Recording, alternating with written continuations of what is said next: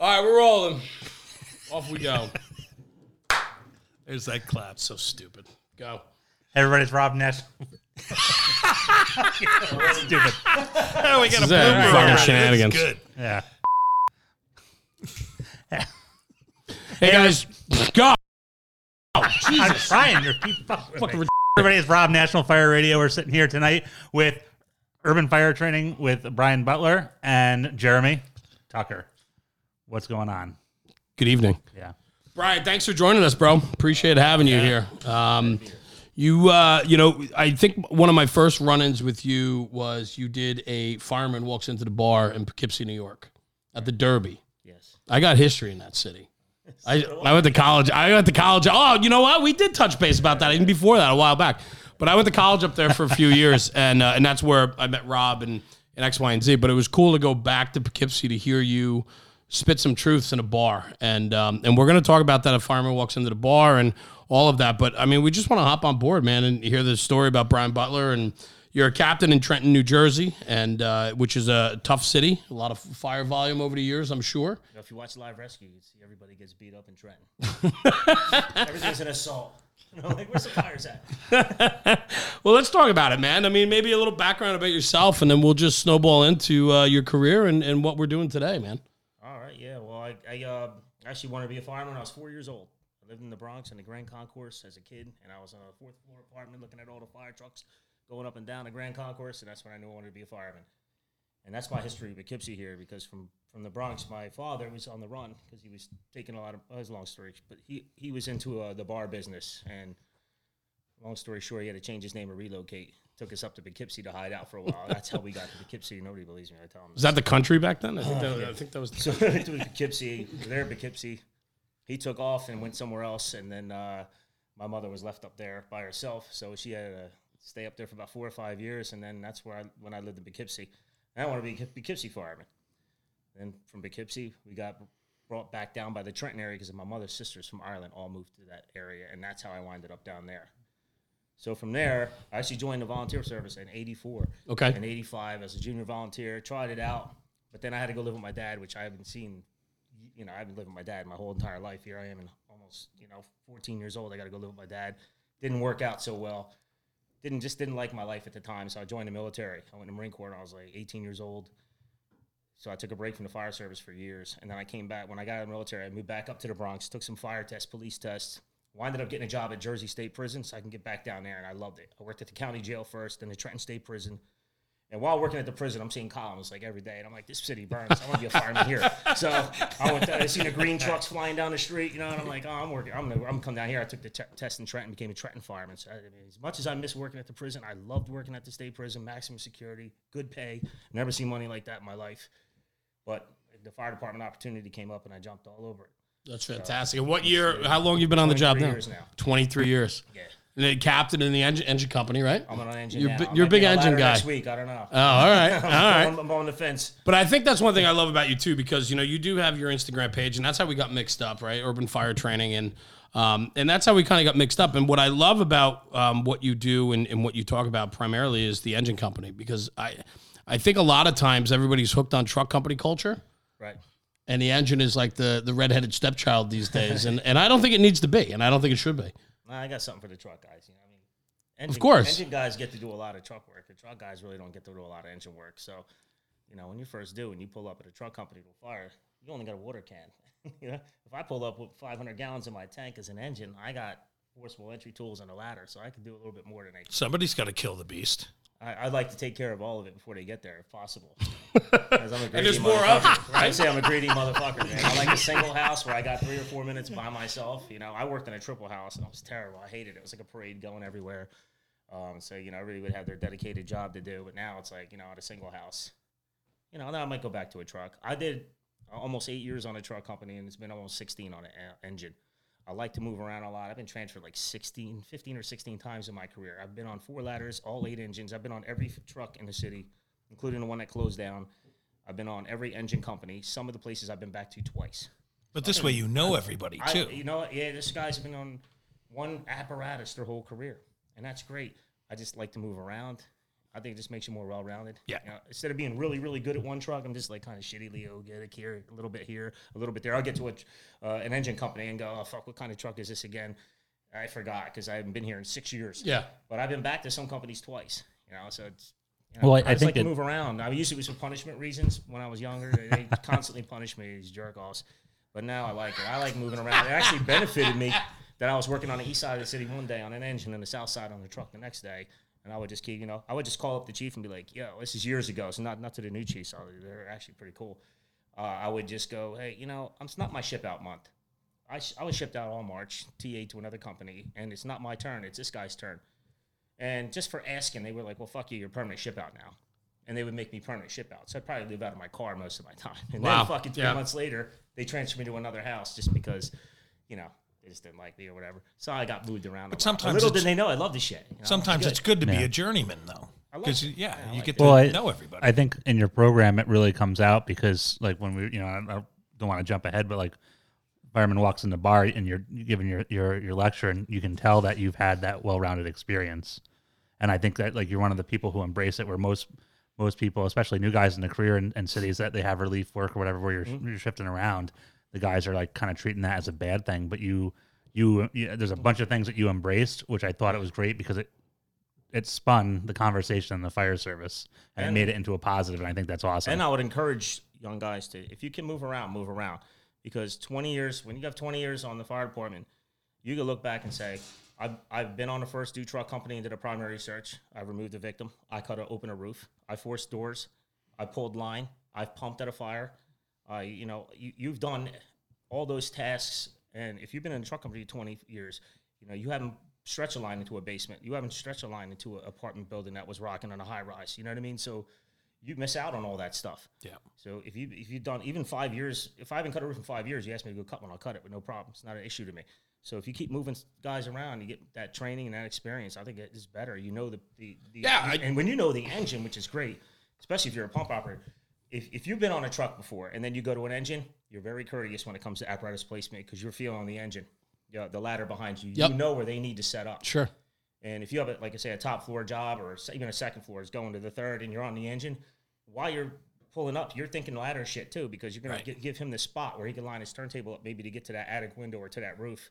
And that you're going to set your placement on that instead of just giving him the building and driving past it. So I think it's also makes you watch out where the potholes are. If you're a tillerman, you should all tiller first. Hit the potholes, know how backbreaking is for the guy, and you'll understand when you move up front to go slow. You live in a city with potholes. That's it. That's Makes you more well-rounded, that's all. I think you're absolutely right. Well-rounded is hugely important because I think too often people get sidetracked or narrowed down into a single discipline, and they lose track of all the other functions and what has to happen because all of it's simultaneous. And if you're an engine guy and you're not familiar with that truck work, you know, you don't appreciate what they go through to get a 24 to the rear because they have to go through the next neighbor's apartment to get there and the obstacles they have to get there, you know, and so on. So I think you're absolutely right, Brian. I think it's hugely important to be able to understand the discipline of all those companies. Mm-hmm. No doubt. Well, it's got to help you to become a better officer, too. It does, because when you're, even as an officer, maybe the driver has been an engine guy his whole career. You're telling him in the seat, hey, I know this is probably where you normally want to park the rig, but I need you to move up about a whole entire house because the ladder is going to really need the front of this building. So, look, because we have a lot of wires and obstructions like that, so I'm trying to maybe look for a spot where he could set up. We don't have any of those mid-mount things. We're all straight sticks, and we have one tower ladder. But to line up so he can get the stick to the roof. And that's something, if it's like a second or third floor, it's really going. It'll just mind trigger. I'll talk about mind trigger. Sure. It's just automatic to me. If I see a parking lot with fire escapes, it's just a mind trigger. Shit, give the ladder that side. Even if it's not front of the building, let him pull in there. That's where all the people are going to be. That's just going to be the best place for him to take his ladders out. I don't want to leave him dragging in the middle of an intersection. Yeah, I pulled past the building. I did my job, but it was the building closest to the intersection. So now the truck is strewn across the intersection. That's not good. So all that stuff is just automatically coming to you without thinking about it because you've been on engine and truck, so you always consider that stuff. Or you're a fucking weirdo like me because I just think about this shit all the time. If I'm really into the stuff, I guess it just runs through my head all day. But I think that's what's awesome too, because like we talk to a lot of guests and a lot of guys, the firehouses we go to, and we talk to guys, and they guys that are truly into the job. Not only is it the craft, but it's everything that leads up to it, right? It's all the homework. It's taking a different way into work every day. It's taking that extra drive around town with the guys in the engine. I mean, I know Sunday mornings, if we come back from runs, I like to take the guys for coffee and take the long way back. So we talk about some experiences or buildings that burned or places that we've been to or multiple occupancies where there's some, tricks that we got to talk about. I think those things are important. And I think that makes you a much more well-rounded firefighter and officer, obviously. I mean, yeah. I do that on the way home. It's like, oh, he's a fucking loser, man. No, I'm not. I don't want to drag my crew out all day and get pictures of 700 vacant buildings, and I might need about 30 of those pictures. So on the way home, I do them. I get out. I don't care what neighborhood it is. Nobody's going to bother me. I get out. I do my pictures. I take my pictures on my own time, most of them. Sometimes I'll take them at work. It depends if I'm out doing training with the guys, but most of the stuff I do is on my own time. I love when you talk about pictures, because there might be some people that listen to this and they're not overly familiar with your content or what you do, but Urban Fire Tactics on Instagram, I mean, you are a urban firefighter and proud of it. And that means it brings a whole nother level of discipline for firefighting and understanding building construction, and so on. And the list goes on of the things you need to know outside of maybe say some other, rural districts or something. But what you really focus in on is vacants, right? I mean, that's a big conversation for you. What I started off doing. Yeah. You want to hit on that a little bit? I mean, the Do importance you have a lot of those in your city? We got almost 1,000 per square mile vacant properties. We have it's a lot of vacant buildings. Wow. We have a lot of vacant properties, vacant lots. So we have a lot of burnouts that sit there. I know they're trying to do their best to get rid of a lot of these eyesores. They've had them for years. So like we just lost 4 the other night, but they've been there for 20 years.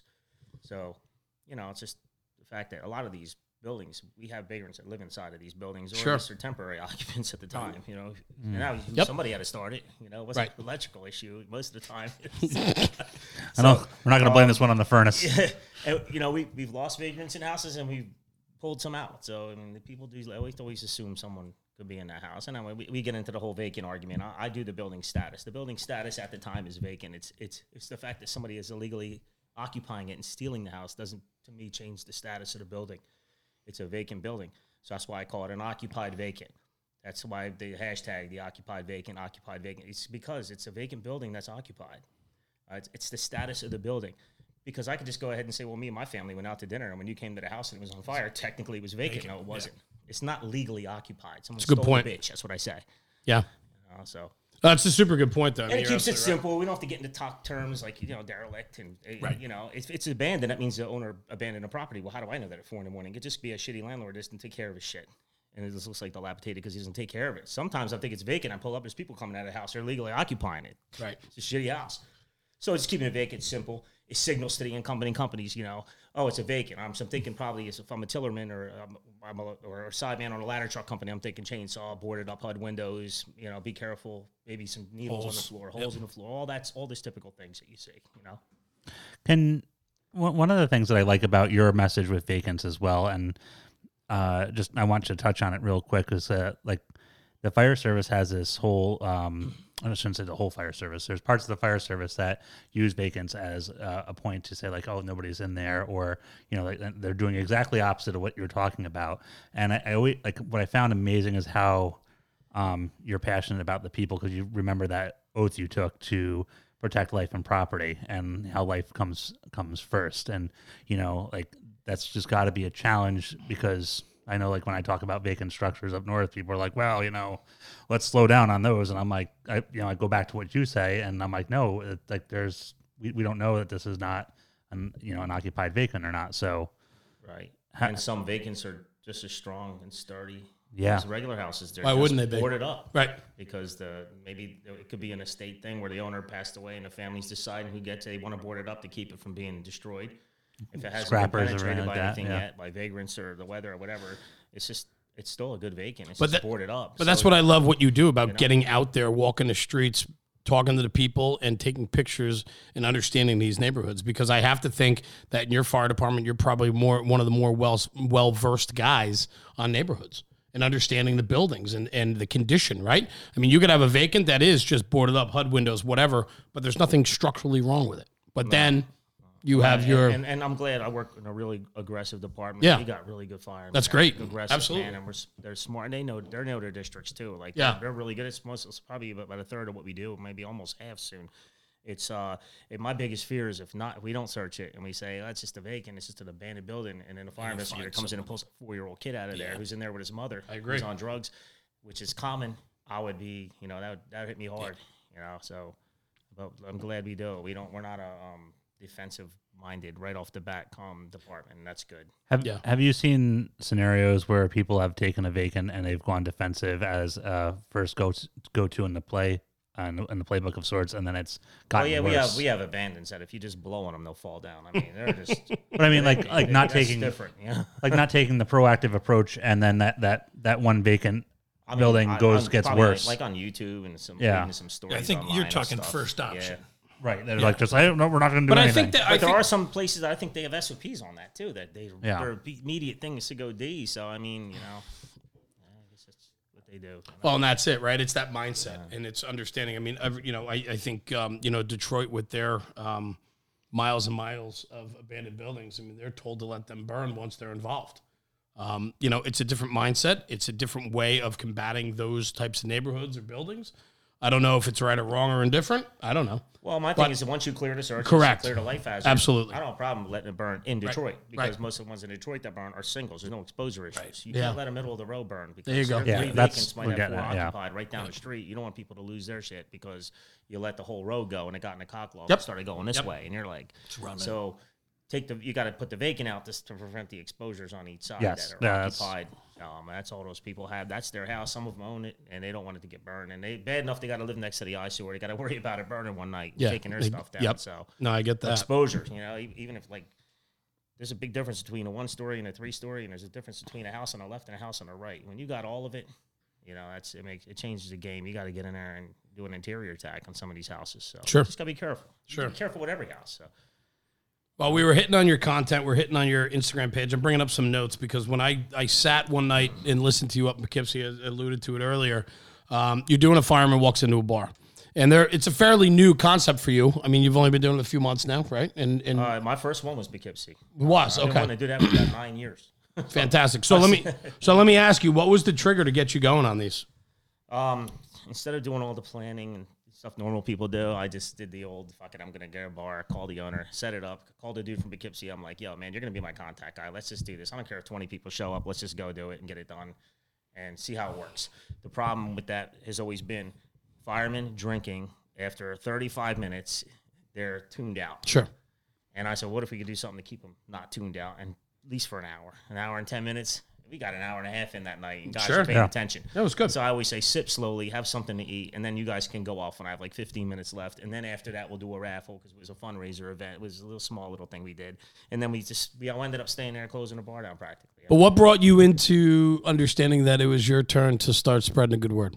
Because that's what I love, right? It's like you've been 23 years on a job. Have you been doing teaching or instructing prior? No. I actually started this out under the radar. Yeah. I didn't want my department or anybody I knew knowing what I was doing, so I was doing things far away in little firehouses. And then I was doing a lot of writing. This all started when I was taking a promotional exam.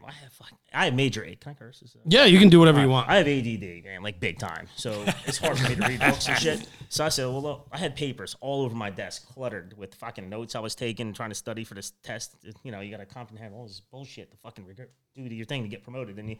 So I'm like trying to reprogram my brain to do the book way so I can get promoted.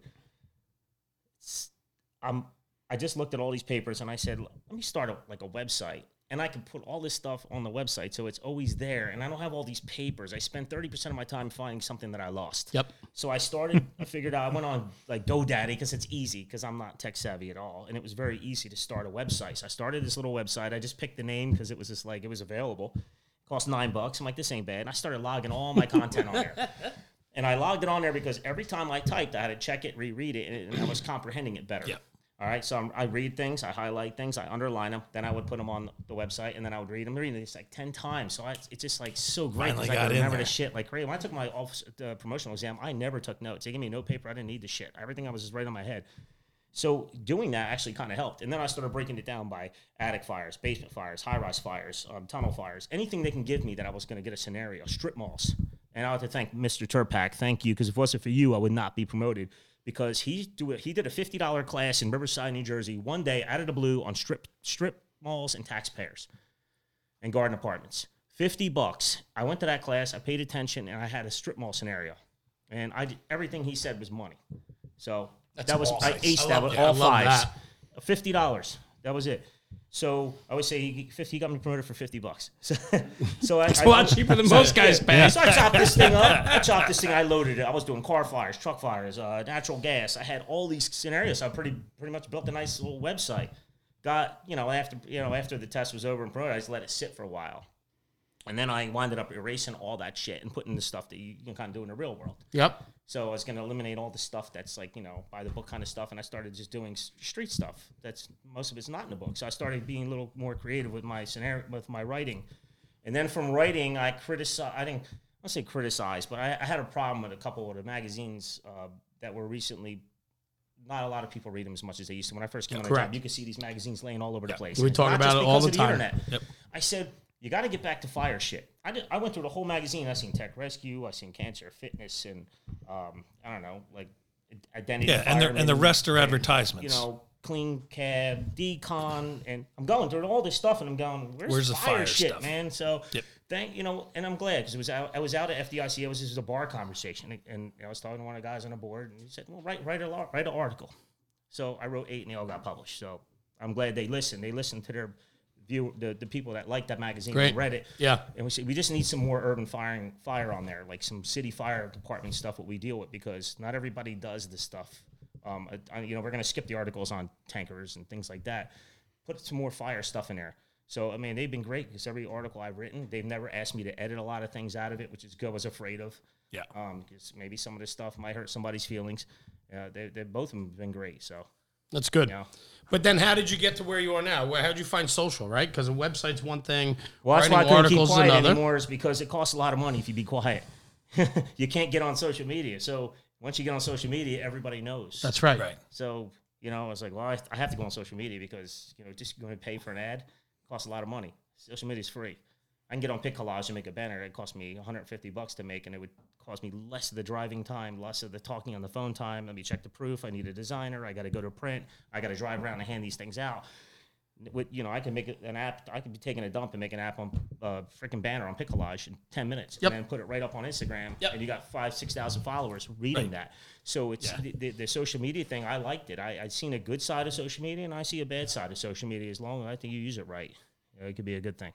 Oh, I get it completely. I mean, including learning. This is where we are, right? I mean, this is what we do, and we do a lot of content, and I understand the upside of all of that, and that's why we got into what we did, because too often the traditional media, traditional print, is just not being heard anymore, and the next generation is not following the publications. They don't read magazines. It's become a different game. Until the 80s, we really didn't have anybody that went out there and taught unless you went to these giant conferences.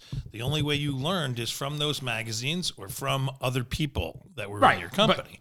And now, the small guy can go out there and teach us this little thing that, wow, I never thought of that before. And you might not want to do it their way. But I think where Brian's hitting on, though, and I agree 1,000%, is that, one, social media is free. Two, it gets you that community involvement right away. It gets you fired. It gets you divorced. It can do a lot of things. It sure can. Yeah. It sure can. Absolutely. I think there should be a federal law. No one should get fired for social media. So this way, there's no selective enforcement. It's done. It's over. Tough. That's the way it should be. Yeah. Because even if people say the craziest, most outlandish stuff, and I disagree with it totally, I'm a freedom of speech guy all the way.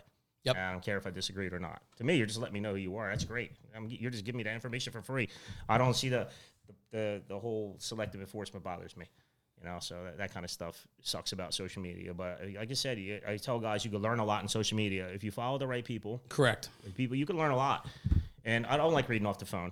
I'm a still guy. I'm almost sitting on the couch. I'll see something I want to read, and instead of reading it, I'll hit print. Wireless printer. I know how to use one now. It goes to my printer. It print it out, and I actually sit there and I'll read the paper. Yeah. I still read magazines. I don't like reading it online. My eyes hurt. I think what you hit on too before, which was pretty awesome, was the fact that once you make that conscious decision to go to social, you can't hide anymore. It's hard. It's hard, right? Yeah. And so, now you have to subscribe to and believe in what you're putting out. But what I love about that is it adds to the credibility of the content that's coming out, right? Because like I know for what we do is I'll never put out content that I can't stand behind. That's why I don't talk about urban firefighting. I'm not an urban firefighter. I don't talk about vacants because I don't go to a lot of vacant fires, right? So like you stay in your lane, and when you have to be on point to answer for the content you put out, that's when credibility becomes important. And that's what I think today in social is vetting those pages, right? Because we always talk about guys that were in fire engineering and firehouse and even fire rescue. Those guys were kind of vetted, right? They were guys that have a history, a solid pedigree, and allows them to write an article to teach others.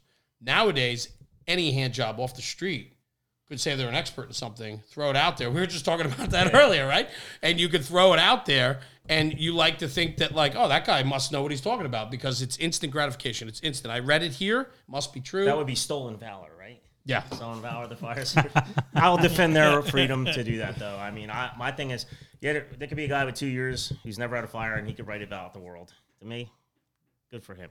You have to have better judgment as a fireman to know what you're reading. I mean, I could be wrong once in a while. I'm pretty sure I'm 95% right. We're all wrong every once in a while, but you know, I might have messed up something in a print one time. I don't know. Mentioned the wrong size diameter of a fucking hose or something minor like that. You know, we all make mistakes, and if somebody's trying to be fraudulent, I mean, if people want to read it, let them read it. I wonder sometimes though, Brian. Like I worry that like the small department in rural America is going to read that article, and it is gonna it's gonna be well written, but it's the actual content of it isn't actually well thought out, and it's gonna in that one fire they run that year, they're gonna be like, oh, this article told me to do this. Yeah, but that could happen to me. You know, I mean, you take my advice. My thing, I look at it like, you know, with line of duty deaths, they always try to find blame. You know, these are the best firemen. Most of these guys that are dying on line of duty are good firemen. They know their shit. It was just the day they went on that particular shift at that time, at that position, they had that job that went in and did something they could not control. They weren't reckless, irresponsible. It wasn't because they didn't hang their fucking tags on a board and didn't do a proper 360. That's all bullshit. It's all blame. It's just to be justifying another report. All right, so you take the good from the reports, and then I take the bullshit with the reports. But the thing is, those guys were good firemen. If you notice, all these guys are this good, aggressive firemen, a smart fireman. They knew their shit. Like, you look at that Harlem fire, right? I mean, that was a bad fire. And that guy's job was interior attack. They had a cellar fire. You look at all these fires, these guys fall through the basement. They're doing their job. They're going to the fire to put it out. It's just that you can go 25 years, your entire career, being a sidewalk dweller, and nothing will ever happen to you. that's right. Or you could be 25 years on the job. You won't have to be the best fireman in the world, and you'll be lucky, and you'll make it the whole way through. Some guys just aren't lucky. They have that bad shit happens to them. That particular would have happened to all of us. So that's the way I look at it. Well, a lot of it's circumstance, right? If you're doing your job correctly, you're inherently putting yourself at risk. That's just fact, right? It's a dangerous job. It's what we do. To me, anybody that goes into a burning building, they're dying a line of duty during interior operations. The fact that they were in there, inside, during a fire in that environment, to me, I have much respect for them. They're doing their job. Because you could easily just stand outside and fake the funk. You know, I was doing a 360. I'll be back in 5 minutes, you know, and you don't want to go in there. And you'll last your whole career. Yeah. Yeah. So we were getting back to the first time we met, right? I made a list, and I remember talking to you afterwards, right? Look, I still have it from Poughkeepsie. Taking notes? I don't take notes. I don't. It's all mental. But what's really cool, I want to read down this list because I think this to me, because I remember talking to you after the fact, and I said, man, you said a couple things that really made my mind trigger. The way my mind works is like I latch on to things that I think are something that we can create and make bigger, right? You mentioned it before, mind trigger, right? You mentioned that before. I think that's a fantastic term. I looked that up to see if it was in the dictionary, or did I just... Is it or no? Did you? I don't even know. I don't know. Something triggers my mind, so I figured mind triggering. And I love that. Asked my wife, is there like a hyphen between that, or is it just one word? But you talk about... I have a GED, okay? So I'm not the smartest guy in the world. Listen, I went to high school and college doesn't mean I'm smart. You know what I mean? Say, I have a GED. I am one of the smartest guys in the world. Because most millionaires and billionaires do not have a college degree. That's true. But I have this list, right? And so Brian Butler, Urban Fire Tactics, mind trigger, forecast, robots, make up for lack of fires, training, like, you know, being a drone, using your drone, right? Because you showed some drone footage of taking overhead, you know, footage of your first due and so on. Transportation and machinery. I'd rather criticize the guy behind the nozzle, not the nozzle itself. And I definitely want to hit on that. Cities that burn every day use fog nozzles. Teach them how to use it properly. Right. And then the pistol grip. Right. Okay. Those are things that you talked about, and I for me, I get, we hear a lot of content. We talk to a lot of people. We're in a lot of firehouses. We go to a lot of seminars. We go to a lot of training events. And some of those things that you hit on is outside of the norm of the circuit, which is what I love about that, right? There's really not a lot of people talking the difference. Everybody's smooth bore, 110% smooth bore. And what Rob hit on before is you get those kids in that rural town that don't understand how to use their nozzle. They might not have the ability to have smooth bores, or they don't understand why they need one, but it's being drilled down their throat by social media that everybody's telling them it's 7/8, 15/16. Like, make a decision, but it's got to be smooth bore. And I love how you're on the other side of the coin saying, listen, man, there's cities that don't own smooth bores and their fires go out. Right? Yeah. I think those are conversations that need to be had. I wouldn't knock what they do. I think what they do is great. That's great. We should know as much as we all know about all the nozzles and all the sizes and all that stuff. I'm totally for that. I mean, I told you, Thanksgiving morning, you could actually hear me. You go, grab a smooth bore. I said, oh, my followers aren't going to like that. It's just for that fire. I could look at it, just tell I want a smooth bore. And right. then other times I don't care. Sometimes I don't have to tell the nozzleman nothing. He knows what he's doing. Others, maybe I'm not so sure. I'll tell him what to grab. So, I'm not against him. But I think that goes with I'd rather criticize the guy behind the nozzle than not the nozzle itself. And that always tends to lend itself You back can put a to... nozzle on a 4-inch and give me 1,000 gallons a minute. If the fucking thing ain't getting to the fire, it's useless. I agree. Give me a garden hose with a badass nozzleman. He'll do much more damage than that 500 gallon a minute will do. But I think set up a deck on at the door if you want. Where I'm going with that is it all comes down to accountability. Mm-hmm.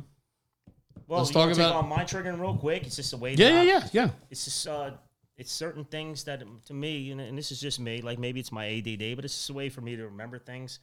I'll never forget them. I don't have to think about them. I don't have to read something on something before it happens. And I just try to give the examples. Like if you guys, I don't know if you ever seen I think for Poughkeepsie, I used an ambulance. All right. As soon as an ambulance fire comes in, I don't even have to think about shit. It doesn't matter if it's on fire or not. If it comes in as an ambulance fire, the first thing that just comes in my mind is oxygen tanks. Right? Yeah, you got to account for the crew, obviously. Make sure there's not some poor lady back there on a stretcher while you were worrying about the oxygen tanks rolling off. But, sanitation truck fire. Sanitation truck fire. I hope it's not a CNG one. If it is, I hope that it's not, that it's in the hopper. Maybe the guy dumped the load on the street and he did his thing that they're supposed to do. But then you get there and you see the cab rocking and the overhead CNG tanks with the relief valves blowing off. But it's already automatic. As soon as that call came in and I heard sanitation, it triggered to my mind CNG tanks. All right, so it also a house fire on this street. Oh, I know that street. Yeah. I'm the guy doing the laddering the building that day. That's my job. Maybe I'm the tillerman. Our tillerman ladders the building. All right, I know that whole fucking block is all connected row houses. He just said fire on the second floor on a 2.5 story.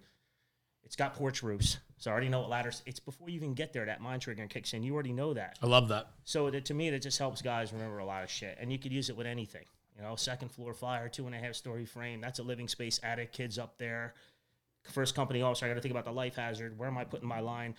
How far is the truck company? Can they get there? I'm going to have to throw my 24 and get it up to that window. All that stuff is just automatic. You don't have to struggle too hard with it. But I love the term, that mind trigger, because we all go through that, right? It could be 1,000 different variables or 1,000 different types of runs that we go on, but everybody's going to have some type of trigger in their brain that's making them think before we get there.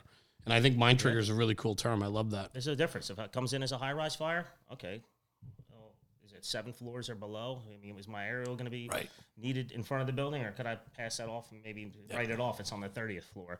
Or wait, it's a parking garage. It's underground parking garage. Maybe I could write the high-rise pack off. Can we get it from the tank water from the truck when we go over to the side where that gate is? Is it open or locked? That shit's automatic. It's mind triggering. You don't have to think about the shit. So that's It's good. And I think if guys sit around a firehouse, just cut 1 hour of TV. You can still watch. I watch fucking ID channel, all that shit, man. But I also do my mind trigging every day. It's live PD. The last day I retire. Playing in every firehouse is live PD. It's easy. Right? You just sit there during the commercials. Just think of a scenario. It'll always be with you, So. No, that's good, man. I liked your message, like, use the tank water as well. Like, was, because it just was one of the things where I'm like, who's not using their tank water? And you're like, and you gave an example of people. I took a beating with the tank water when I first started pushing that online. Facebook's always get a beating. Instagram, I think, has smarter guys because they don't. I agree. I don't fight or argue as much. Facebook, you put one thing up, everybody's the best fireman in the world. Are criticizing you from all over the country, and it's like, wow, it blows up. And I put the tank water on, and this one guy, I don't know who he was, but he was just like, that's real stupid. You brought the point home to saying, listen, if it's my wife and kids in there, use the tank water. Give them like you're carrying it around Yeah. for a reason. Like Right. start the fight. Like Tank and water's not for rehab. It's not to make the truck heavier, and it's not a backup plan. It's to start fire attack. And how many times do you put a 5-inch, drag it 900 feet down the road to a fucking rancher that's on fire, and you hook it up? You never even use it. And I always say, if you can't put out 4 rooms in a hallway with 500 gallons of water, take the line from Stevie Wonder and give it to somebody else, because you suck. All right? It's not that hard. Seb, cut that, please. That needs to be a clip. Thank you. I'm sorry. Right now. No, that's fantastic. No. Helen Cut it Keller? like- Oh, I can't say that. You can all you want. Can't say that one. Absolutely. You're not hurting my feelings. Actually, I think Stevie Wonder would probably do a really good job. Because if probably he could do what would. he does with music blind, imagine what he could do with a nozzle That's inside of a house. very true. With zero visibility anyway. The guy's probably money, so maybe I should use somebody else for that. But, I'm just saying. I don't know. That's But, fantastic. I don't say that for a factory, like the paper towel joint that went up here. I'm not going to say, hey, lead off with tank water. That's dumb. And that's what people do is they see that comment and they just take it out. They don't read the comment. It says single family dwelling, man. I don't even say attached exposures. It's a single. There's a single. It's a house. It's 3 a.m. You should pull up and there's fire blowing out of one window, 2 windows. It doesn't matter. Nobody's meeting you out front in their robes. The Brady Bunch ain't standing out there with their fucking minivan. There's nobody there. You have to assume. And that's when you can just say fuck 2 and 2 out because, right, nobody's there. I suspect there's a life hazard. Absolutely. And now I can go in It's with an imminent hazard. Absolutely. So, think about that shit. And think about if it was your kid. And I think about the respirations. All right. I really, what hits me on this job is kids. I hate seeing kids dying in fire through no fault of their own, whether it's ignorant parents or an accident or whatever it was. Because they didn't have whatever it was. They were used space heaters, whatever the issue was, next to curtains. I don't get that. But go inside and try to save them because they don't know how to hold their breath. They don't know how to hide and escape. They hide. They don't know how to escape, find an escape route, get to a window, hold their breath. And you think, 50, 60 respirations a minute, these kids are taking in. And I think every second counts, not every minute. And I'm thank you for East Coast Fire Tactics in Florida who got my back every Good time dudes, I got man. jumped online. Good dudes. Because they understand the tank water concept, and so do a lot of others. And even I believe UL's catching on with some stuff now, and I'm glad they are and I'm glad my city does it because it works pretty much most of the year. Obviously, you can start out with tank water and still run out, but you've knocked down so much fire already that wouldn't have been knocked down if That's you right. waited for a supply. You gotta to start. You bought seconds. Yep. Right, and they said, what about rural areas? And I'm thinking, well, I don't know. I won't speak on rural areas. I don't work in rural areas. I'll assume you probably lose the whole house in every rural area fire because the response time is so long. I don't know. In suburban areas, I'm kind of on the fence. I see suburban areas that have hydrants every 2 blocks, and you have 750 to 1,000 gallons of tank water. That could put out an entire colonial or split level or a Cape Cod or whatever you have in that neighborhood. You could put the whole house out with that. And if you haven't put that house out with 750 gallons a minute, what do you think the chances are of anybody who's living in that house, or you're going to save the house? Right. If you splash 750, do it splashing it the right way, like not just flowing it into the basement and wasting it. Right. Fill in the basement. It's not, you're not flowing continuously. You're hit and move. You're the right stream in the right place, and you're doing the job correctly. 500 gallons of water lasts you several minutes and can knock down a ton of fire. So if you haven't done and haven't knocked the fire down completely or put it out, you can knock it down. Searched and found anybody. What are the chances of survival by then? All right, I'm not going to say 0, but it's pretty low. So I always see lead off tank water for house fires. Yeah. That's all. Well, I that one, and then there was the the pistol grip stuff. I loved because the photo that you had of We're good. No worries. the bodega, and you were like, hey, these are incidents where the book will tell you to pull a 2.5 inch, but and then you had a picture of the inside. Yeah. Post fire, and you're like, how are you getting a 2.5 down this hall, these aisles with all this merchandise stacked up? And it just for me, I know I was like, holy, he's right, and it's been beating my head on this particular assignment. Or if you show up to this, pull this 2.5, and then I just like I said, it was just I just wanted to touch on that because I think everyone gets into that debate.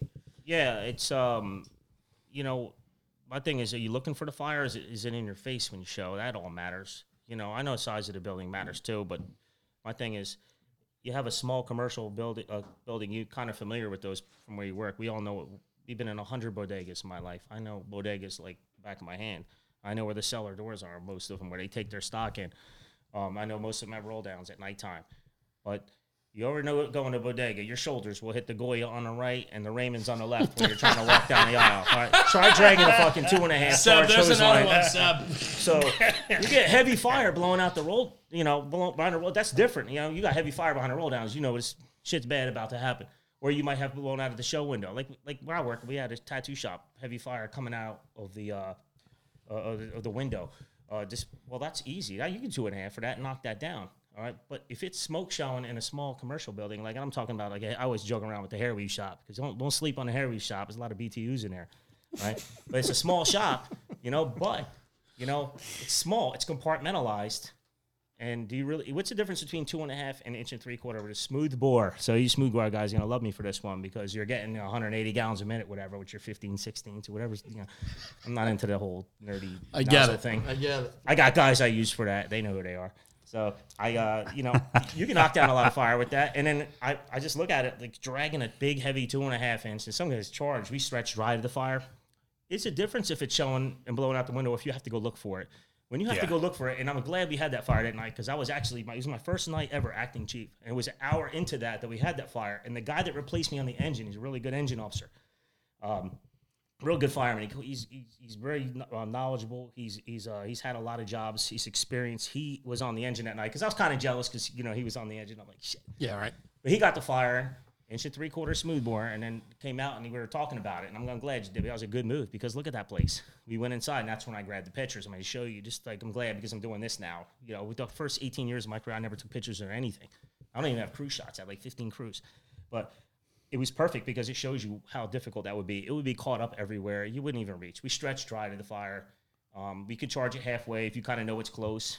I'm all right with all that stuff. So big difference. It's 2.5 in a Home Depot at 3 a.m. Yeah, you want to go big lines, but just don't try to brainwash the younger kids that every single building that is technically a commercial building has to be a 2.5. Teach them to think outside a little bit. It might only be a small fire in that store also, But that's why I'm enjoying it's a fire. this, right? It's a fire in McDonald's, but it's in the bathroom and it's confined. Right. Bring 2.5 inch in there. You know what I mean? Yeah, but this is what I enjoy about this. This is real conversation, and too often the real conversations aren't happening, or people aren't willing to share those real conversations. And what you've talked about tonight, is backed up by experience and understanding and tried and true methodology. And I think that's important, because we have to be sure that the people we're listening to and the people that are out there putting out the content, they have to have that ability to back it up. And I think that's so important. Mm-hmm. Yeah. So, I always try to, you don't want to be short either. You don't want to pull the 1 3/4 and go, oh, shit, I should have pulled the 2.5. So, but knowing buildings and knowing, I always say no constructions, but no models. And I know a lot of people have a hard time with building construction. Even me, I'm not a contractor or Brannigan. I'm not into what kind of nails are in this part of the building, and they get deep into the stuff. And I'm like, look, man, if it's got red shit on it, I'm just gonna put water on it, kind of guy. But when you get into building construction, I always tell people know the models. If you already know what a rancher is, you already know what it looks like. You already know it's wood frame. You already know where the bedrooms are. You know where the kitchen is. You know where it has probably a basement with Bilco doors. You know where the Cape Cod. You know where the hidden fire is. You know where the Colonial is. You know the stairs are usually in the center. If you know what a split level is, we all know the split level. Half story up, half story right. Base.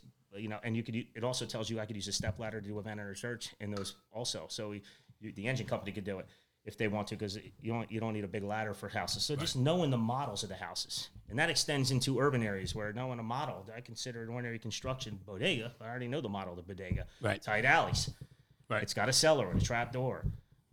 Everybody knows, where the cashier is. It's got 500,000 bags of fucking Funyuns and fucking pork rinds, Black and Miles. You can't even see the guy who's taking your money back there, because there's so much merchandise clogged because they want you to buy shit at the last minute. So you just know these layouts. Yep. So that's just my thing, is know the construction, but know the models. I love it. It's good. And event forecasting, where I talk about event forecasting, it's kind of a good method of training. Is kind of think of a crazy-ass event with your crew that you're going to be under-equipped, understaffed. Shit hits the fan. SOPs and rules go out the window. You got to handle it. Rapid rescue ties in with that. Something where there's an immediate life hazard. I hate saying life hazard. Motherfucker's about to die. That's what we should call it. You have to act now, and you turn around. You got a guy in overtime who's never did truck work before, and you got a driver. He's got to get involved. I don't care if he's 53 years old and he has a month left to retire. He doesn't want to put up. He's going to have to get involved now because you have no help. It's one of those where you can't wait for everybody to come like you normally can. This is one of those once every couple of year things you have. So going over event forecasting, I think, is really good because we've done it before, and our crew has had that several months later, almost identical. What is it? So when you with the event forecasting, what does it look like for the people that are out there who are like, all right, like for you, like what does that look like to you? Like if you were gonna do an event forecasting with your crew, like just kind of, can you give me an example off the top of your head? Like some days you come in hungover, you don't feel like going out and doing it. No, I'm just kidding. You're just like rain and snow. And I don't know. You want to do it like around your kitchen table kind of thing. Yeah. Event forecasting to me is just like, people laugh at you. It's fucking loser doing his event forecasting. No, it's never going to happen. It always happens to that guy, by the way. But you sit down and you think of something. I'll give you an example. One of the ones I did with my crew was the intersections are prone to like car accidents, obviously. So any gas station at an intersection is probably where a car is going to get pushed into or veer off to avoid an accident, run into the gas pumps. Everybody thinks Hollywood's happening. There's going to be massive explosions. So you teach them about the safety features into the pumps that most of the pumps have, the shear valves and all that stuff, the shutoffs, and where the fuel from that shutoff to the car being pumped will still be in there in the hose and through the piping. So you still have enough to start a fire. But if it's a car accident, it knocks over the pumps, car catches fire. We did an event forecasting scenario where we pull up as the single engine with just a report of a car fire at the gas station and no other information. And we pull up and a lady screaming her babies in a car seat, into the back, buckled into the back seat of the car. And now it's the front seat and the engine's rocking, the car's going. There's gasoline, fire on the pavement, and it's just like, what do you do? We all three have to get involved. What are we going to use? That's where, like I said, a fog nozzle comes in place. Because somebody's going to have to reach in. How many guys have ever undone a car seat before on a baby seat? Maybe they don't know. You got a seatbelt cutter with you? You should have it on you because the mind-triggering car fire should have told you to grab that carabiner with your hole punch on it and your seatbelt cutter. That's automatic for a car fire with me. Boom, it goes on every time. Just like when you go on a gas call, I don't carry all that shit on me at one time. If I go on a gas call, I get my bag and I put my gas shut off on me. Right. It's automatic. So the other guys, one guy's going to have to pull a line for protection, dry chem. The driver's going to have to set the line, but he's also going to have to come over and help. So we're going to have to go over there and get the baby out of the window. Oh, now it's laminated windows on it. What do we do now? Now we can't. The hole punch is useless, so we got to chop the window out, get the keys from the mother's car, try anything to open the door. We go through all this just in case. If this ever happens, we don't have to stop and go start from the beginning. Right. So it's already kind of in our head, and that could translate into other scenarios. Because we had something similar 7 months later, except it wasn't at a gas station. It was on a street, and we actually did a scenario where the rescue and ladder company was out of service. So we couldn't use their extrication equipment because they're the only ones who had it. They were in another call 16 blocks away when this happened. So it was almost identical to this scenario, and I happened to have the same crew that day, so it worked out. Nice. Pretty good. Successful outcome. Yeah. We used a cop to stabilize the car. He was our strut. We didn't have one. Thank God I don't have that chief because he probably would have wrote me up. But Wow, not having a strut. But we had him. He's a big cop. Hold the car because we was on the heavy side of the car. Laminated windows, so striking the window was no good. Right. But from extrication training and being in junkyards a lot, and I always thank Tom Gavin from Paratech because we were in the junkyard one day and we were just chopping windshields, joking around with the flathead axe. Well, that's what we had to do that day to get the guy out. So all those little things actually may come back years later and matter. So the event forecasting could be anything. Yeah. What do you do if somebody's trapped on that 4th floor window but your ladder can't reach? What do you do? Take care of the shit at the kitchen table before you actually wind up having to do it at 4 in the morning when you're half out of bed and you're asleep and you go, oh, now what do I do? Wait for the ladder? No, everybody's fucking videotaping you now on cell phones. Yeah, You better it's do game something. time. Yeah. Put that ladder on top of that fucking car in the driveway. Have the driver charge a line. Have your nozzleman go in and put most fire as he can and get your ass back over there and foot the ladder on top of the car so the guy can get up to the window. Whatever you got to do. All right. I would always say if you're saving a life and you're technically breaking rules, you shouldn't get in trouble, but we've seen what happened in the last 24 hours. Talk about timing, huh? Holy crap. But, not to get into all that stuff, but, to say, I think most of the country, you're talking about a little tiny little incident, tiny example of that.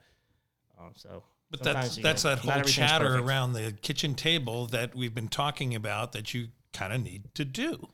And that's why I defend freelancing, which I take a beating on freelancing too. If you ever see my fire service explosive ordnance device specialist hashtag, because I'm clearing the minefield, so everybody else can say it after me without taking the beating that I just took. So see me with black eyes, because I support freelancing.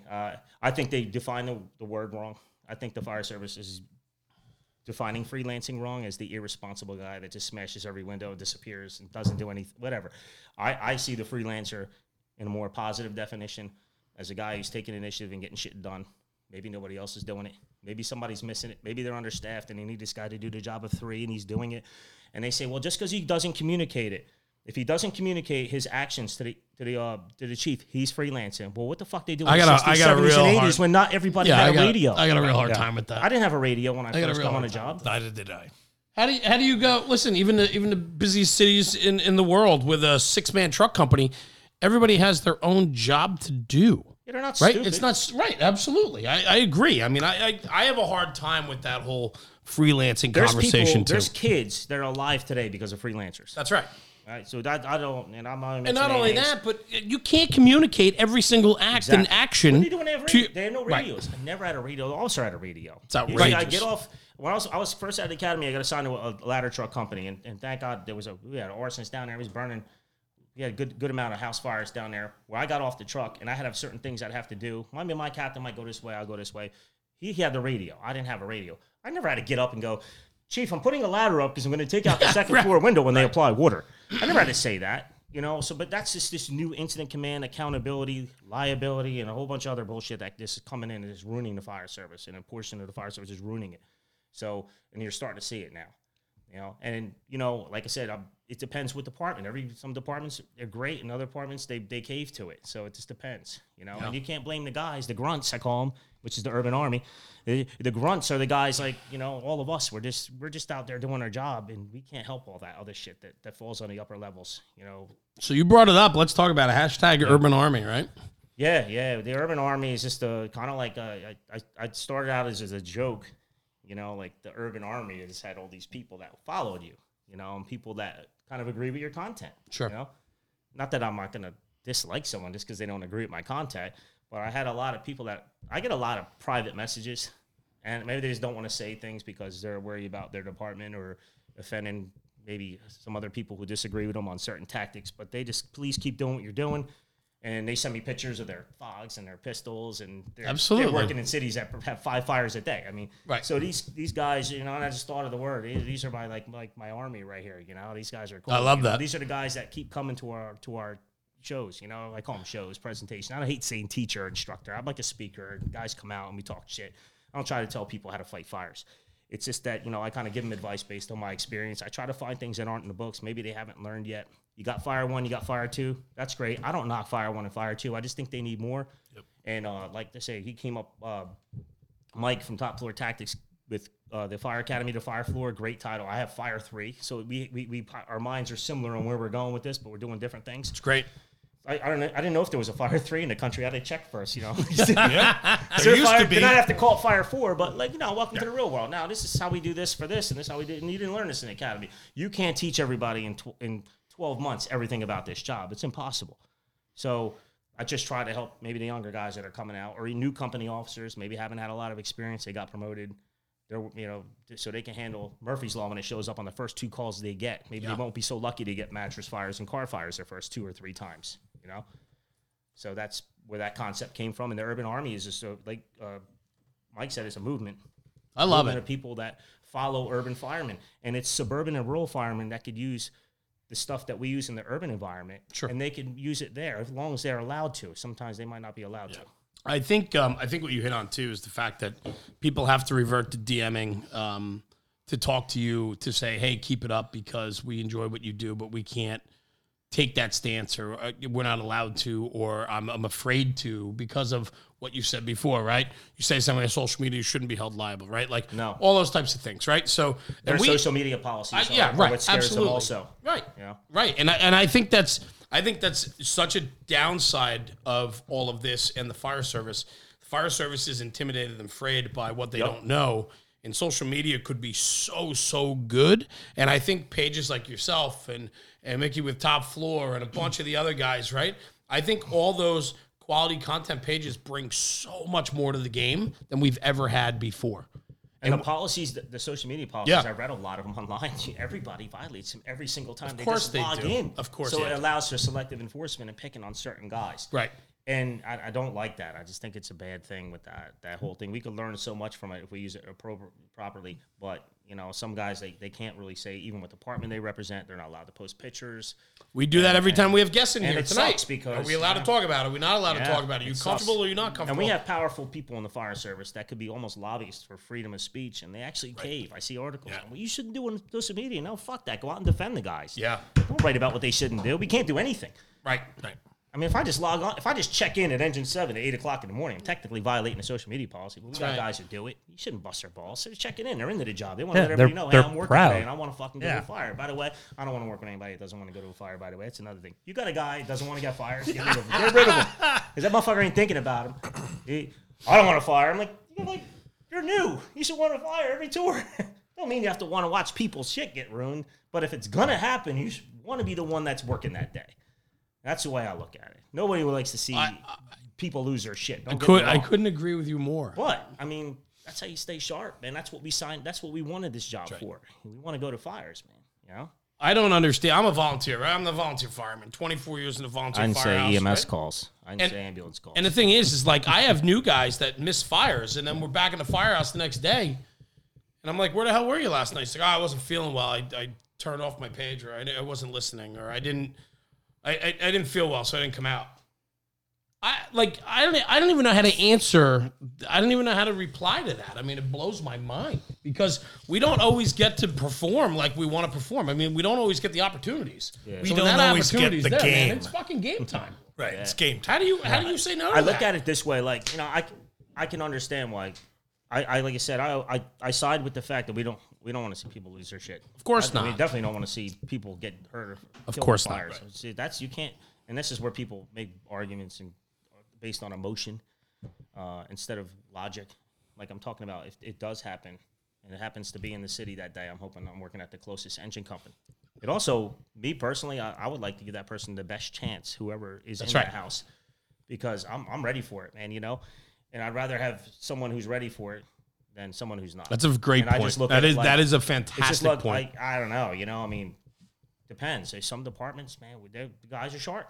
Everybody's ready for it. So, and then get some places, the guys don't want fires. And that's where you talk about the good fire. The good fire is that we want to go to work. Yeah. But we don't really want that fire, but you want to be able to do the best job that you can when you're going to one. I think, and you got to stay sharp with that. And the way you stay sharp is by when you have fires. I want to go to fires. My first captain, like, you know, he said, he's like, you didn't start it. At least I hope not. Then we're gonna have a lot of problems, kid. And I was like, all right. But it's like, you know, you didn't start the fire, so like let's go have a good time and be good at what we do. And yeah, I even like car fires. I mean, I like car fires, especially nowadays. You know, the old car fires were, you know, there was a metal can with velour seats burning in the anytime you get to Dodge stretch a K line, car. I mean, you're doing what you want to do. Yeah. I mean, that's just there's no argument to that. There's no argument to that. But that's what sucks about being officers. You don't get the line anymore, and sometimes you just want to like yank it from the person. Yeah. You know, but you can't. Do you run a 4-man engine? 3. 3-man. Yeah. It's been 4. It's been 3. Back to 4. Now it's been 3 for a while. So I mean, I'm all right with it. You're still heavily involved, though. I mean, you're right there. I mean, you're not gonna. That guy's not stretching alone, no. Honestly, this is gonna like piss people off, but I don't really give a shit. I like a 3-man engine. The less, the better for me. I don't need 50 people showing up for a house fire. To be honest with you, I'm fine working with 3 or 4 or 5, whatever. I'm greedy. I just give me more shit to do. That's just the way I look at it. I'm not gonna complain about it. Well, I like it's nice to have a whole bunch of people on course. scene. They're all doing stuff. But, you know, with these understaffed departments, I got it. You want more, but in the meantime, let's talk about how we can do. You only need 6 people to put out a house fire, really. I mean, to get it knocked down. If everybody's on point, if you focus more on that instead of all these mandatory, mandated bullshit that everybody has to come, and it turns people off. The volunteers, they're down with people wanting to join. So you're showing up with less people, less trained people, less experience. This guy's not interior yet because he has 863 more hours of bullshit ICS he has to go through to get a certificate. I mean, all that stuff is just killing it. So you have to have 6 sharp guys on scene. You should be able to handle a house fire with an engine, 2 engines, and a ladder. But, you know, that's in a perfect world, you know what I mean? But me, I'm fine with it. I mean, I don't care if you give me a 2-man engine. I'm still going to do my job. So, of course, you know. I liked your aspect, like your perspective on having like the pick-headed axe and as like your tool of choice, and then having video to like kind of back it up. And it kind of went to that whole versatility and like loving that 3-man engine. Like you were like, yeah, here's a door. I'm taking it. I don't have a Halligan bar, but look at, oh my God, the door came open. And I was like, yeah. I imagine that's common in a lot of places. If the first 2 engine shows up, you're your ladder might be 4 or 5 minutes away. I'm sure that the nozzleman, the engine officer is going to have to, hey, we got to force this door. We can't really wait. Of course. But if they're right behind you, that's great. You pass it off to them. That's their job. They'll do it. So every department is different, and that's why I look at the pick head only being on a single engine as an officer. It's a one-man job because always the nozzleman should be capable most of the time. Unless he has a real difficult stretch, I'll probably leave it in the cab or I'll just take it with me and leave it on the porch or whatever because we got to go maybe a couple hundred feet. It's going to be a difficult multifamily stretch. I'll help him out. I got to help him out. But if it's an easy one, put it on your shoulder, stand by, and I use the pick head. And residential doors are pretty easy. Yeah. I don't do the integrity of the door bullshit. All right, I got it. It's nice to do it. I don't have time for integrity of the door. I use it as a fucking battering ram, and it takes me between 2 and 10 shots, and I get 90% of them. If I don't, I look like an idiot. Now you'll hear me call for the Halligan. Yeah, the jam's fucked up. The frame's bent in. There's no integrity of the door. I just need the door open so I can go in. I'm not worried about a flow path blowing up on me. I just want to get into the fire and put it out. So that's just me personally. Like I just use it as a battering ram. Once in a while, I could take a risk and I could take the Halligan and try the one-man Halligan, but I always just found from years of experimenting, I'm a big experimenter. I'll grab tools that are never used on the truck and I'll see if I can remove something with them, especially at a commercial building when it's an outside job. It's a perfect time to experiment.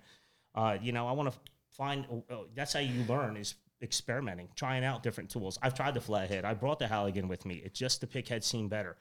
And it's really great for a lot of things, including when I'm done with the engine, putting the fire out, I don't come out and rehab. I like to go back to work. So I want to go open up in the attics and go, say you're looking for fire behind knee walls. That pick head act's great for that. Yeah. You could use that in an attic pretty much everywhere. Mm-hmm. I just like using it for around the windows to trim the sashes. I would bash everything with it. It's a good escape tool. You could pry, pull, puncture. You could do so much shit with that thing. You could even take board ups off with that thing. So people just learn how to use it right. And it depends where you work. I have a lot of board ups. So I look at the board up, I size up the board up, I go, oh, it's one of them piece of shit ones. That's easy. Just slide the blade behind it and pop it off. Or, oh, fuck, it's a HUD. Probably going to need a saw, but in the meantime, I'm going to try to pull the 2x4 bracing off because it's rotted and old, and I use my pick head axe for that. If I can't do it, I don't give a shit. I'm an engine guy. I'm fire attack. I don't have a ladder, so they'll be here in a couple minutes, and then they can do it if I can't do it. So No, that's a good point. Absolutely. I don't take, they look too deep into the stuff, Yeah.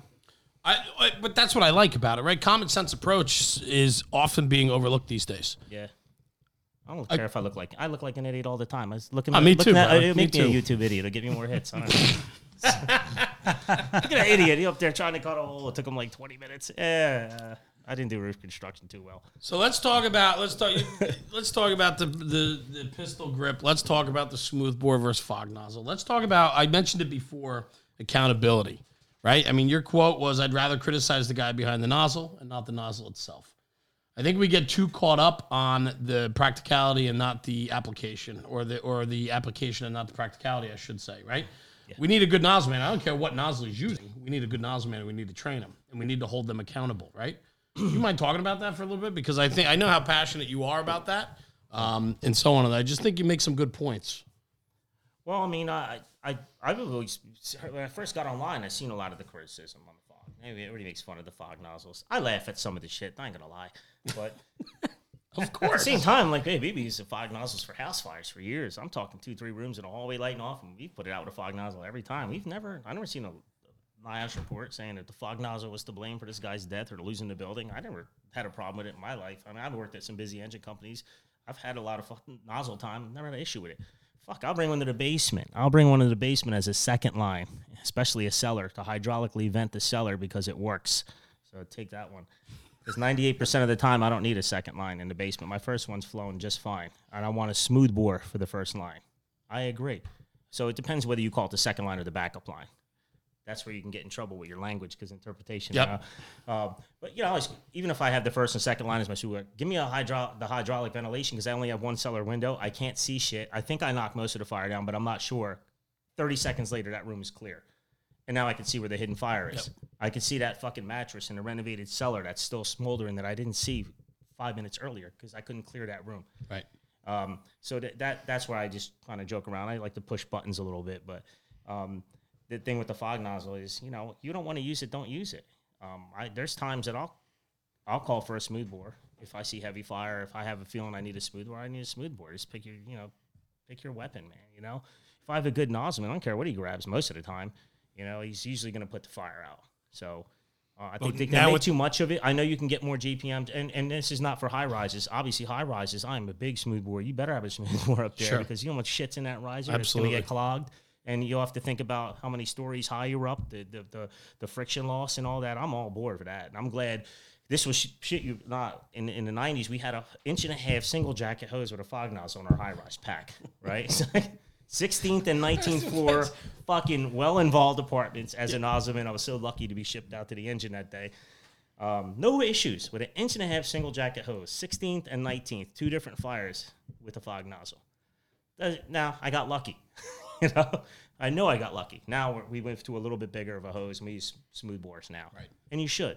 So I'm not saying for that, but I'm saying for vapor suppression. Teach the young guys, don't cut off the handle and laugh at it and make fun. It's a piece of shit. Take them off the truck. You might need that one day. You might never use it 80%, 90% of the time, but teach the new guy when you might need to use that and pull it out. It's probably a better one. It's probably a better weapon for this particular incident. That's why I defend it. I don't defend it to tell you to use it in every fire. Exactly. I'm just defending it to let guys know when to use it.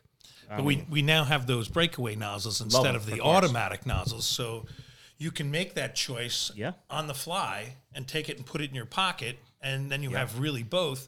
And the great thing about that is, in the old days, you had to change. The pump operator had to control everything, and everything's changing because Yeah. we went from this to that. Shut it down.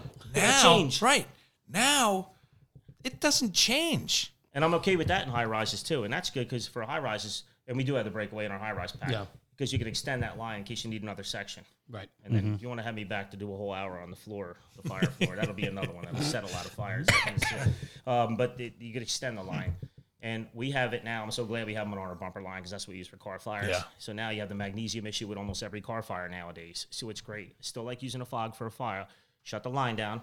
Leave the magnesium alone. Don't even touch the shit. Once you see it flare up, leave it alone. It's always in the driver's area, console area.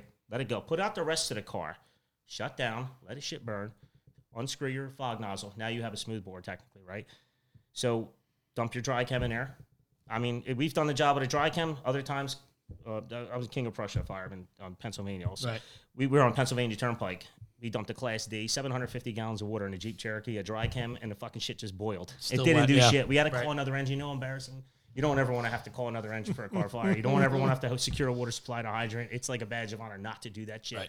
So I always tell my nozzle, don't fucking waste our water.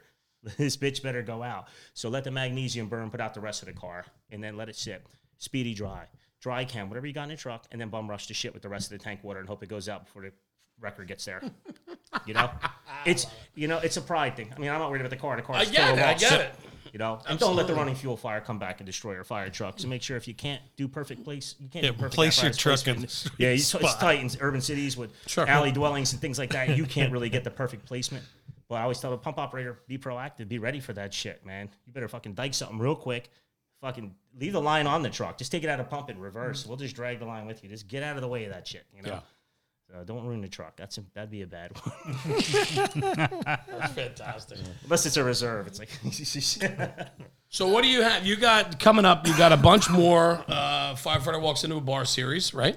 So you got a couple more coming up. I know you have one coming up next week. yeah, it's gonna be the and first two firemen walk into a bar. First two I firemen. could do 3. I could do 5. So this is You can bring hopefully as a many whole as you series. want. Yeah, no, it's a that's- whole series, and that's how I planned it from the beginning. But real quick, I just got to go back to the pistol. Do it. real quick. Just with the pistol grip. Just keep in mind, if you don't, and I thank all these guys from Philly and Baltimore, they always message me all the time because they know exactly what I'm talking about. If you haven't pushed from the fire truck, from the apparatus to a fucking attic living space in some fucked up shitty house with tons of furniture, you got to go through doors, plastic bags, shit all over the floor. You got to move mattresses. Not to mention, if you're one of them guys like me who search off the line, that pistol grip is Drag it. money. Yeah. Money. You need that because you're going to need a free hand. You're always going to need your free hand. You're going to be searching. You're going to be opening doors. I will search on the way. If it's attic fire, why can't I just go clear the second floor? It takes a minute. I want to know which way the door opens, check which way, if it's coming towards me, if it's going away from me. Oh, here's a desk I got to How about Who pulling puts your- a desk on the fucking landing? People put landing desks on. You got to move the shit. How about just pulling yourself through the room with all junk and shit, right? One hand pulling, the other one grabbing. I mean, Yeah. it's- And if you're on a ladder, like I can use the pistol grip as a ladder. We stick our head out the second floor window. We take the pistol grip in one hand and we start hitting the cornice underneath. Yeah. That's what we Yeah. do, right?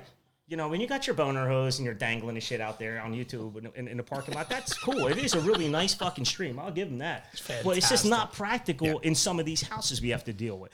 So you could still have that nice, you know, holding just the hose and not having even to use the pistol grip. But I don't work where I have all just nice long hallways and open houses. I have really tight bends, corner 180s everywhere, banisters and landings. And then you go up the attic stairs, which is the L shape. Your shoulders are hitting both walls, scraping the whole way up. And you have to knock out all the spindles because you have to do that. That is automatic every single time I go to the second floor. They're gone. That's why I carry a tool also. Because sometimes I could just punch them. I could punch them right out with my hand. They're pieces of shit, most of them. And you get that out of the way. You need the free hand. And we've one-handed fires while we were doing this shit, you know? We rested it on a fence the other night and just let it flow into the back of the house. We put the pistol grip on a fence. And I posted a video of a YouTuber, a guy at the Winnebago. Remember he got the hood open with the fucking pistol grip? I'm like, now how could you argue this shit? Right? So I'm just like, and I don't knock the other shit. So this is where guys get it wrong. I'm not knocking your stuff, man. I'm just defending what's being criticized. And I'm just making an argument for the fog, making an argument for the pistol grip. Just maybe you can see both sides of it. Don't teach them it's a joke. Teach them when it can be beneficial to them. Teach them the pros and the cons. I love that. Just like you do with tip sizes. Yep. Oh, the 7/8 sucks. We'll use the 15/16. I ain't got no problem with that. I'll still defend the 7/8 if you want me to. Sure. I could probably find something. Yeah, right. Exactly. Exactly. No, but Brian, that's a great point, brother. That's a really good point. And, So yeah, so I hope this bar becomes a series. I still do like seminars and conferences and classrooms during the day. I still enjoy doing that. If people want to, if they want to hear what I have to say, I'm fine. If they don't, then I could just go back and spend more time with my kids. Not a big deal. There's not a lot of money in this business. But listen, man, as somebody that's sat through one of your conversations at the bar and having you here tonight and just our conversing back and forth a few times, man, I mean, you bring tremendous value to the fire service. And I think your message is loud and clear, and that's what I like about it. There's no sugarcoating. It's straight in your face. It's truly what we expect out of the firehouse and what we want from each other. And I think there's not enough of it. So I commend you on that, and I thank you for being here tonight and spreading the good word, man. We've been going for quite a while, and it's awesome. Yeah, I'm sure we can go for hours, but it was fantastic having you here tonight. We're gonna do some other stuff, but where can our followers find you? Your content? Where are you? Instagram, Facebook? What do you have? Urban Fire Training on Instagram. Urban Fire. Facebook's becoming like MySpace. I'm telling you, man. I'm just getting to the point with it. But also. Facebook bought Instagram, which sucks because now it's like you don't have that argument anymore. So. But and you hit on something great before, man. You were like, I don't know if the people on Instagram are just smarter, but it's less fighting on there. There's less politics. There's no hand less jobs, stuff like less hand jobs, I should say. Yeah. So I'm just go to Instagram, Urban Fire Training. I also own urbanfiretraining.com. It's hard to keep updating the website. I get it. And the Instagram. And the thing, it's just like you're on the phone all day, and then that's when my wife gets really pissed at me. So just go to the website, got all my contact information. You know. Well, my man, keep up the content because what you're putting out is good, and people are getting value out of that. And I thank you for being here, man. Appreciate it. We're going to have you back again. Yeah, and we're going to do some other content with you in just a few minutes. But everybody, thanks for checking us out tonight for Rob and Tucker and Captain Brian Butler. Thanks for joining us. Enjoy your evening.